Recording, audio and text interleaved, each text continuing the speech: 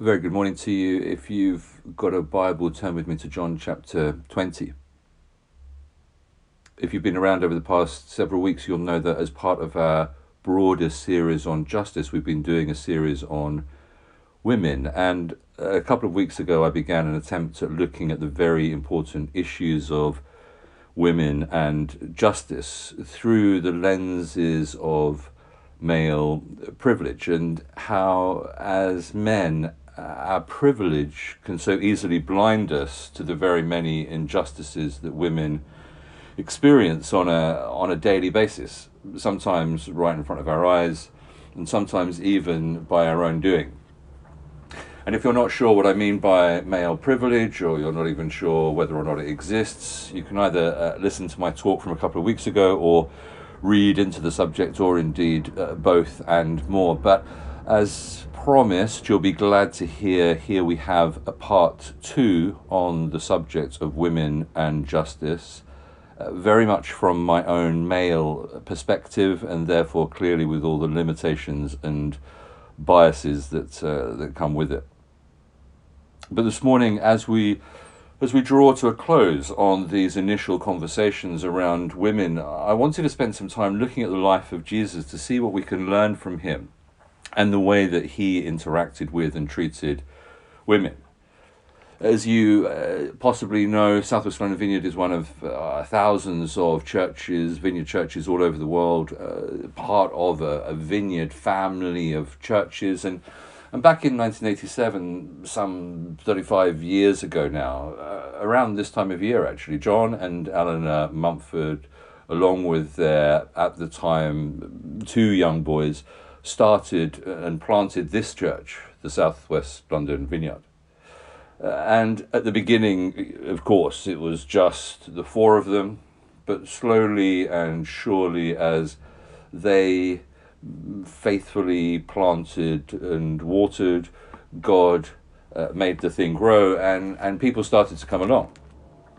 Now, the reason I'm telling you this is because right back at the very start, when there were only, I don't know, 7 or 8 people sat in John and Ellie's sitting room in Chatsworth Avenue, Ellie had a clear impression, picture, vision, if you like, of Jesus in her mind's eye, surrounded by the disciples and a whole host of people having an absolute blast, having a party.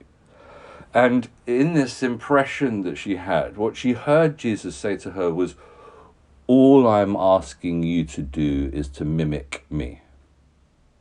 All I'm asking you to do is to mimic me." And this morning, as we look at women and justice, perhaps there's an invitation being extended to us by the Spirit of God that all we need do is mimic Jesus. So let's have a look at John chapter 20, and we're going to start by looking at the culmination, the very high point of the Gospels and the resurrection of Jesus. And this passage, I look at this passage as being one of the key texts when it comes to understanding the central role women play both in the scriptures and indeed in the history of humankind. As these women are chosen and empowered by God to carry and bear witness to the fundamental essence of the gospel, the fundamental truths of the gospel. And so there was Mary Magdalene, she was there, Mary, the mother of James, Salome was there, Salome, mother of James and John. And all of them, according to Mark chapter 16, were at Jesus' grave, and they brought spices so that they might go and anoint him. But if you look back at Luke chapter 24, verse 10, among the first women to discover the empty tomb was Joanna. I mean, who knew? Now, Joanna was one of the followers of Jesus who in Luke 8, it says, helped provide financially for Jesus' ministry, along with Susanna and many others, but more of that in a moment. As I said, Salome was there, Salome, mother of James and John, and Salome witnessed the crucifixion, and according to Mark chapter 15, verse 40, chapter 16, verse 1, she went to the tomb on the Sunday. And then there's Mary Magdalene. Now, Mary had witnessed both the crucifixion and the burial. That's in Matthew 27:61, Matthew 28, verse 1, Mark 15, verse 40, verse 47, John 19, verse 25, and was with the other women who went to the tomb on Sunday. That's in Mark 16, verse 1, John 20, verse 1. And as we'll see, she was also the first person to see Jesus alive. And so here are all these women, and there may have been more, including quite possibly Mary, Jesus' mother, witnesses to the crucifixion, preparing Jesus' body for burial, and then going to the tomb on Sunday. And my point is that it's women who are the constant and powerful presence through the most significant events in the history of the human race, the crucifixion, the death, and the resurrection of Jesus Christ. Have a look at John chapter 20, starting in verse 11. Now Mary stood outside the tomb crying. As she wept, she bent over to look into the tomb and saw two angels in white seated where Jesus' body had been, one at the head and the other at the foot. They asked her, "Woman, why are you crying?" "They have taken my Lord away," she said, "and I don't know where they've put him." At this, she turned around and she saw Jesus standing there, but she did not realize that it was Jesus. He asked her, "Woman, why are you crying? Who is it you're looking for?" Thinking he was the gardener, she said, "Sir, if you have carried him away, tell me where you have put him, and I will get him." Jesus said to her, "Mary." She turned toward him and cried out in Aramaic, "Rabboni," which means teacher. Jesus said, "Do not hold on to me, for I have not yet ascended to the Father. Go instead to my brothers and tell them, I am ascending to my Father and your Father, to my God and your God." Mary Magdalene went to the disciples with the news, "I have seen the Lord." And she told them that he had said these things to her.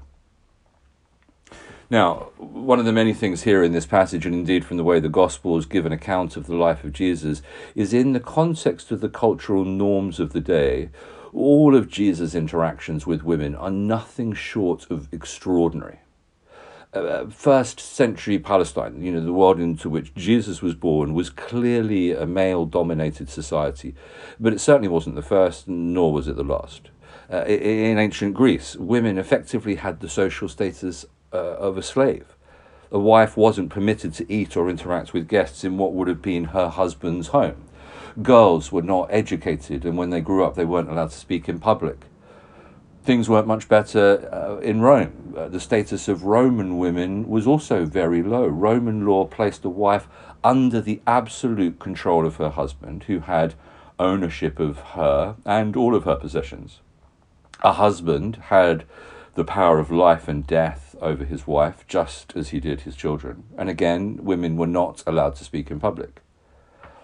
Around the same time, Jewish culture in the first century was decidedly patriarchal. The daily prayer, we've come across this a couple of times in the past few weeks as we've done this series, but the daily prayer of Jewish men included this prayer of thanksgiving.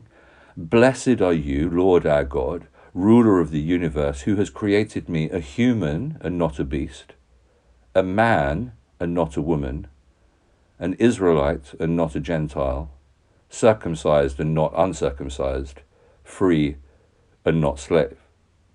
Which, by the way, is the blessing that some scholars suggest is what Paul is alluding to when he declares in Galatians 3:28, "There is neither Jew nor Greek, there is neither slave nor free, there is neither male nor female, for you are all one in Christ Jesus."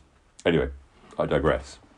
The point being, things for women were not great in a patriarchal Jewish first century. When it came to religious practice, this is all prior to Christianity, which in actual fact radically altered things for women. But prior to that, men were required to pray certain prayers daily, but women were not. While the study of sacred texts was regarded as extremely important for men, women weren't allowed to study them. In fact, a first century rabbi is noted for saying, "Rather should the word of the Torah be burned than entrusted to a woman." At the temple in Jerusalem, women were restricted to the outer court. In synagogues, they were separated from the men, not permitted to read aloud. And especially important when it comes to our passage here in John chapter 20, women were not allowed to be a witness in a religious court.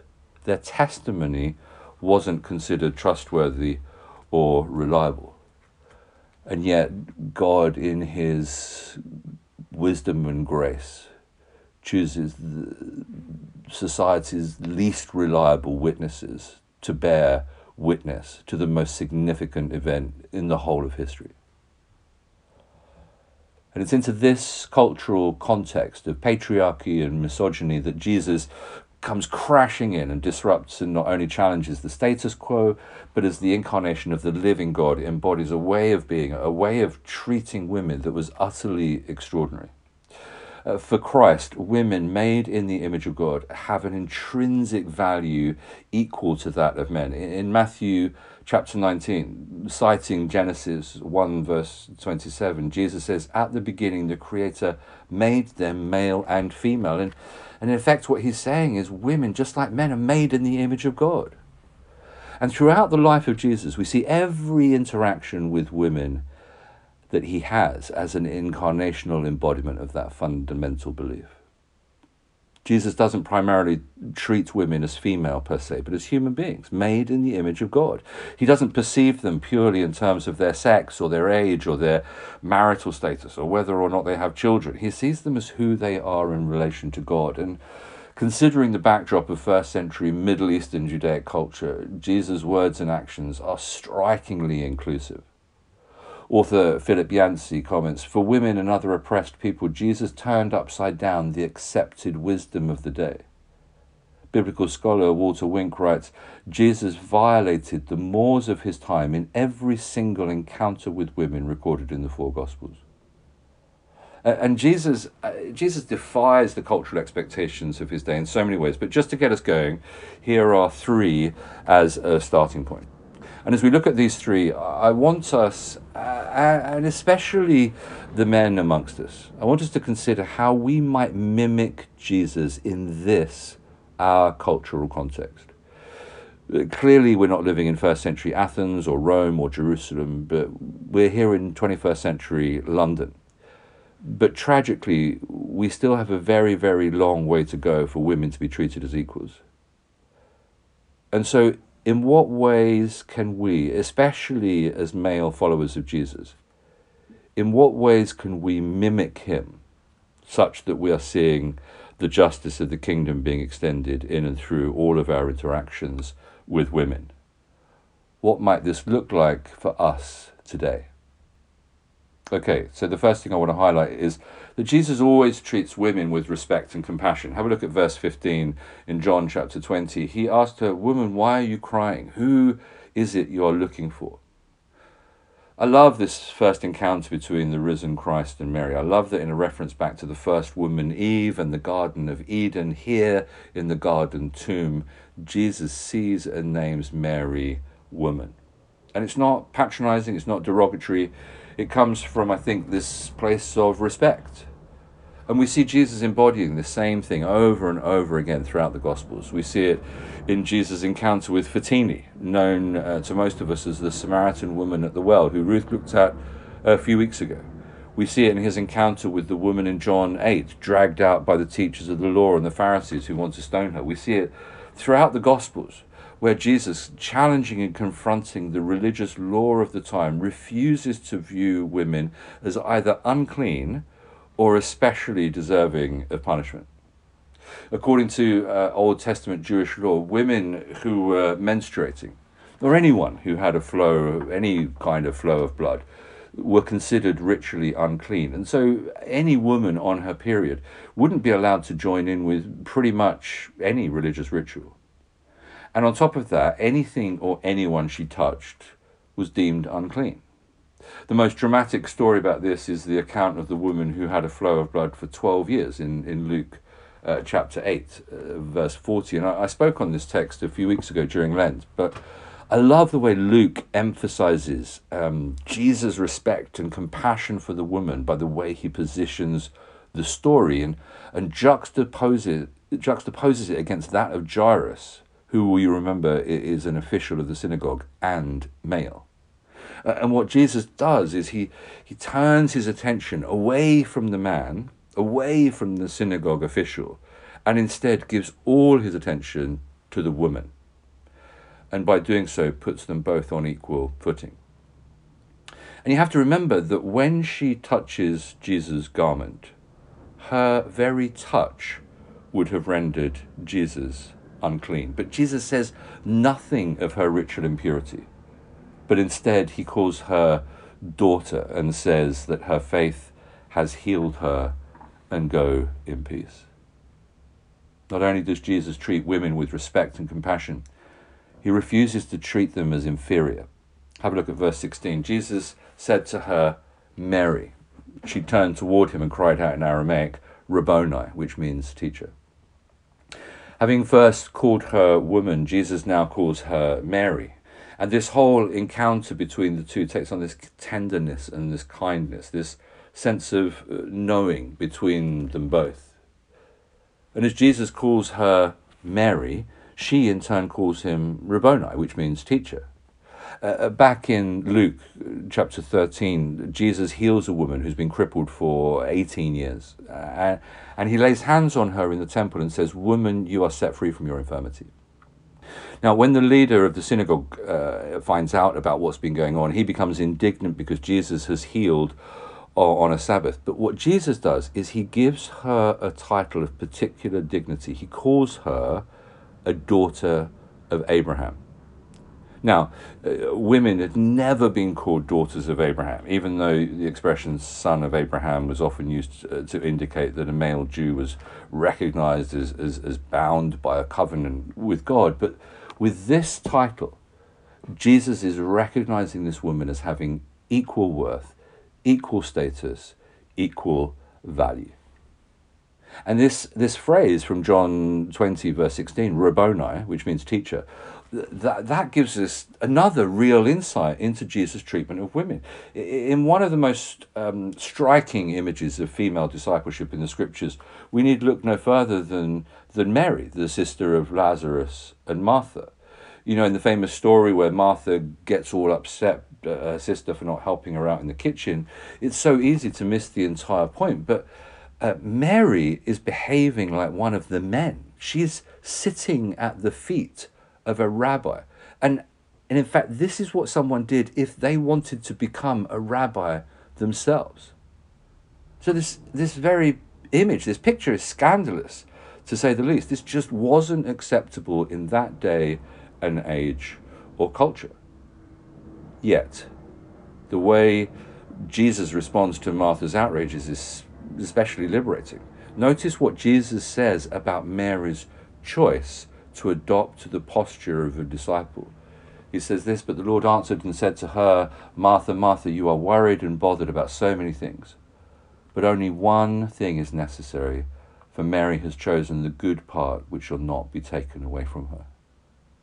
Jesus is affirming Mary's choice and desire to become a rabbi. Jesus treats women with respect and compassion. He refuses to see them as inferior, and Jesus empowers women and gives them agency. Have a look at verse 17. Jesus said, do not hold on to me, for I have not yet ascended to the Father. Go instead to my brothers and tell them, I am ascending to my Father and your Father, to my God and your God. Mary Magdalene went to the disciples with the news, I have seen the Lord, and she told them that he had said these things to her. Now, maybe it's because of a combination of patriarchal tradition and our own refusal to see what's in front of us, but it's so easy for us to miss the role that women play, not only in the Gospels, but then in the subsequent spontaneous expansion of the church. The Gospels give us the names of disciples of Jesus who were women. According to Luke chapter 8, Mary, Joanna, and Susanna were three of them. It says this in verse 1.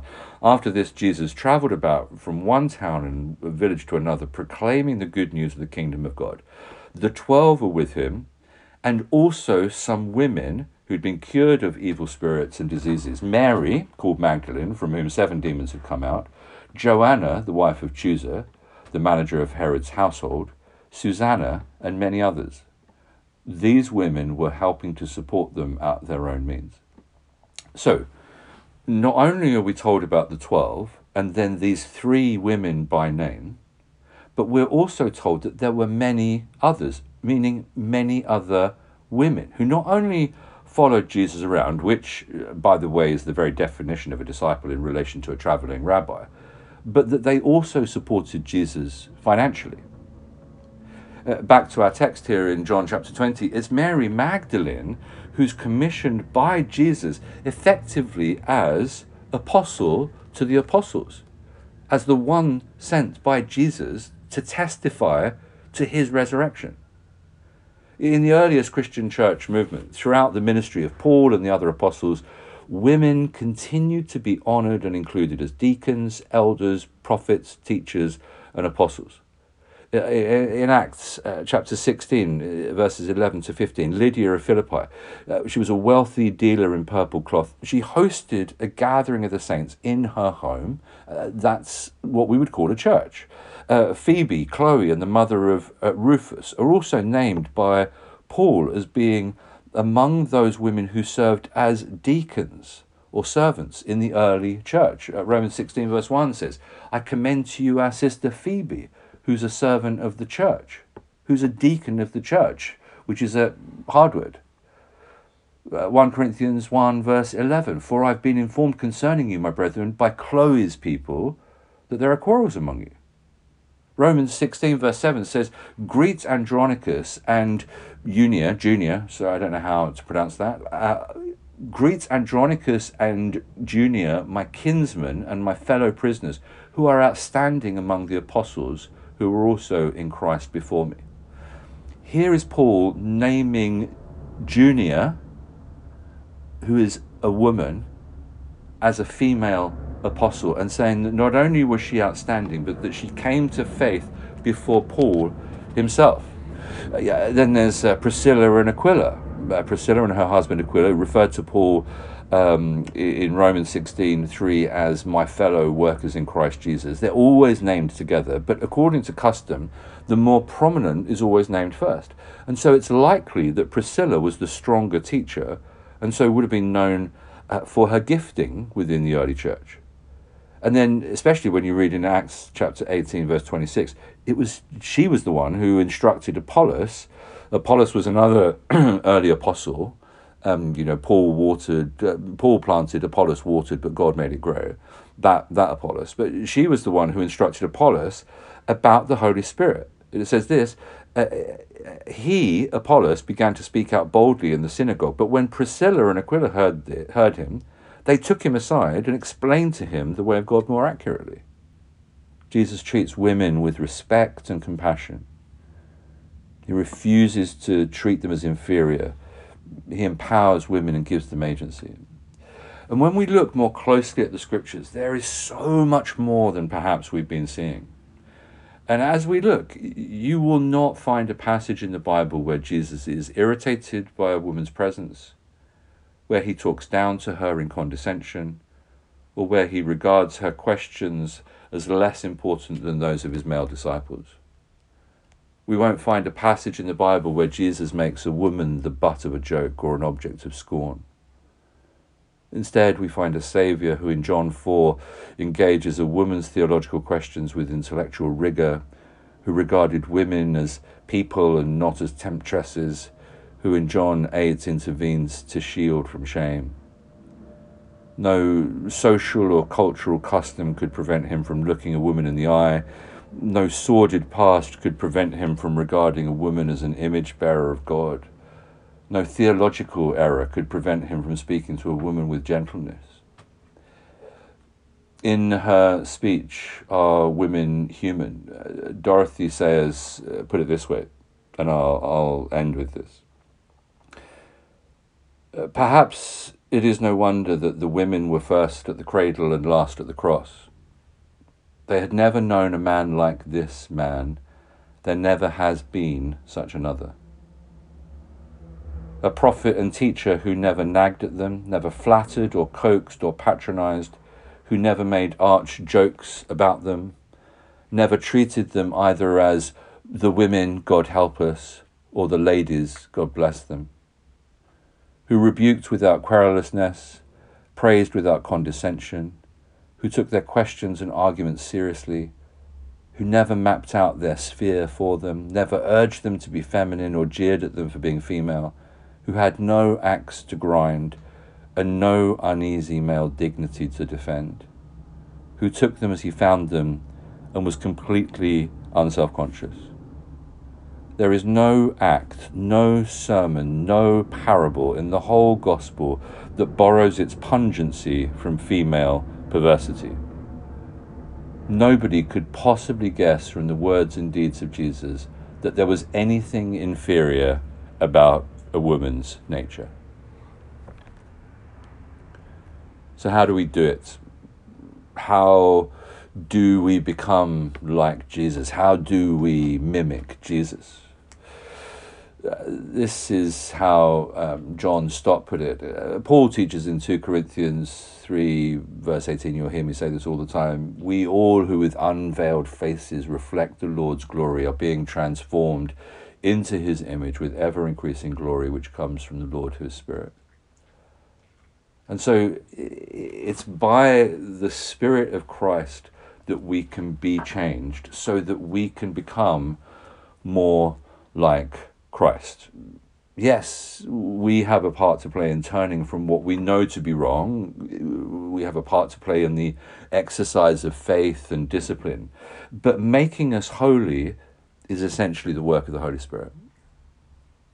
Archbishop William Temple used to illustrate the point like this. He said this. He said, it's no good giving me a play like Hamlet or King Lear and telling me to write a play like it. Shakespeare could do it. I can't. And it's no good showing me a life like the life of Jesus and telling me to live a life just like it. Jesus could do it. I can't.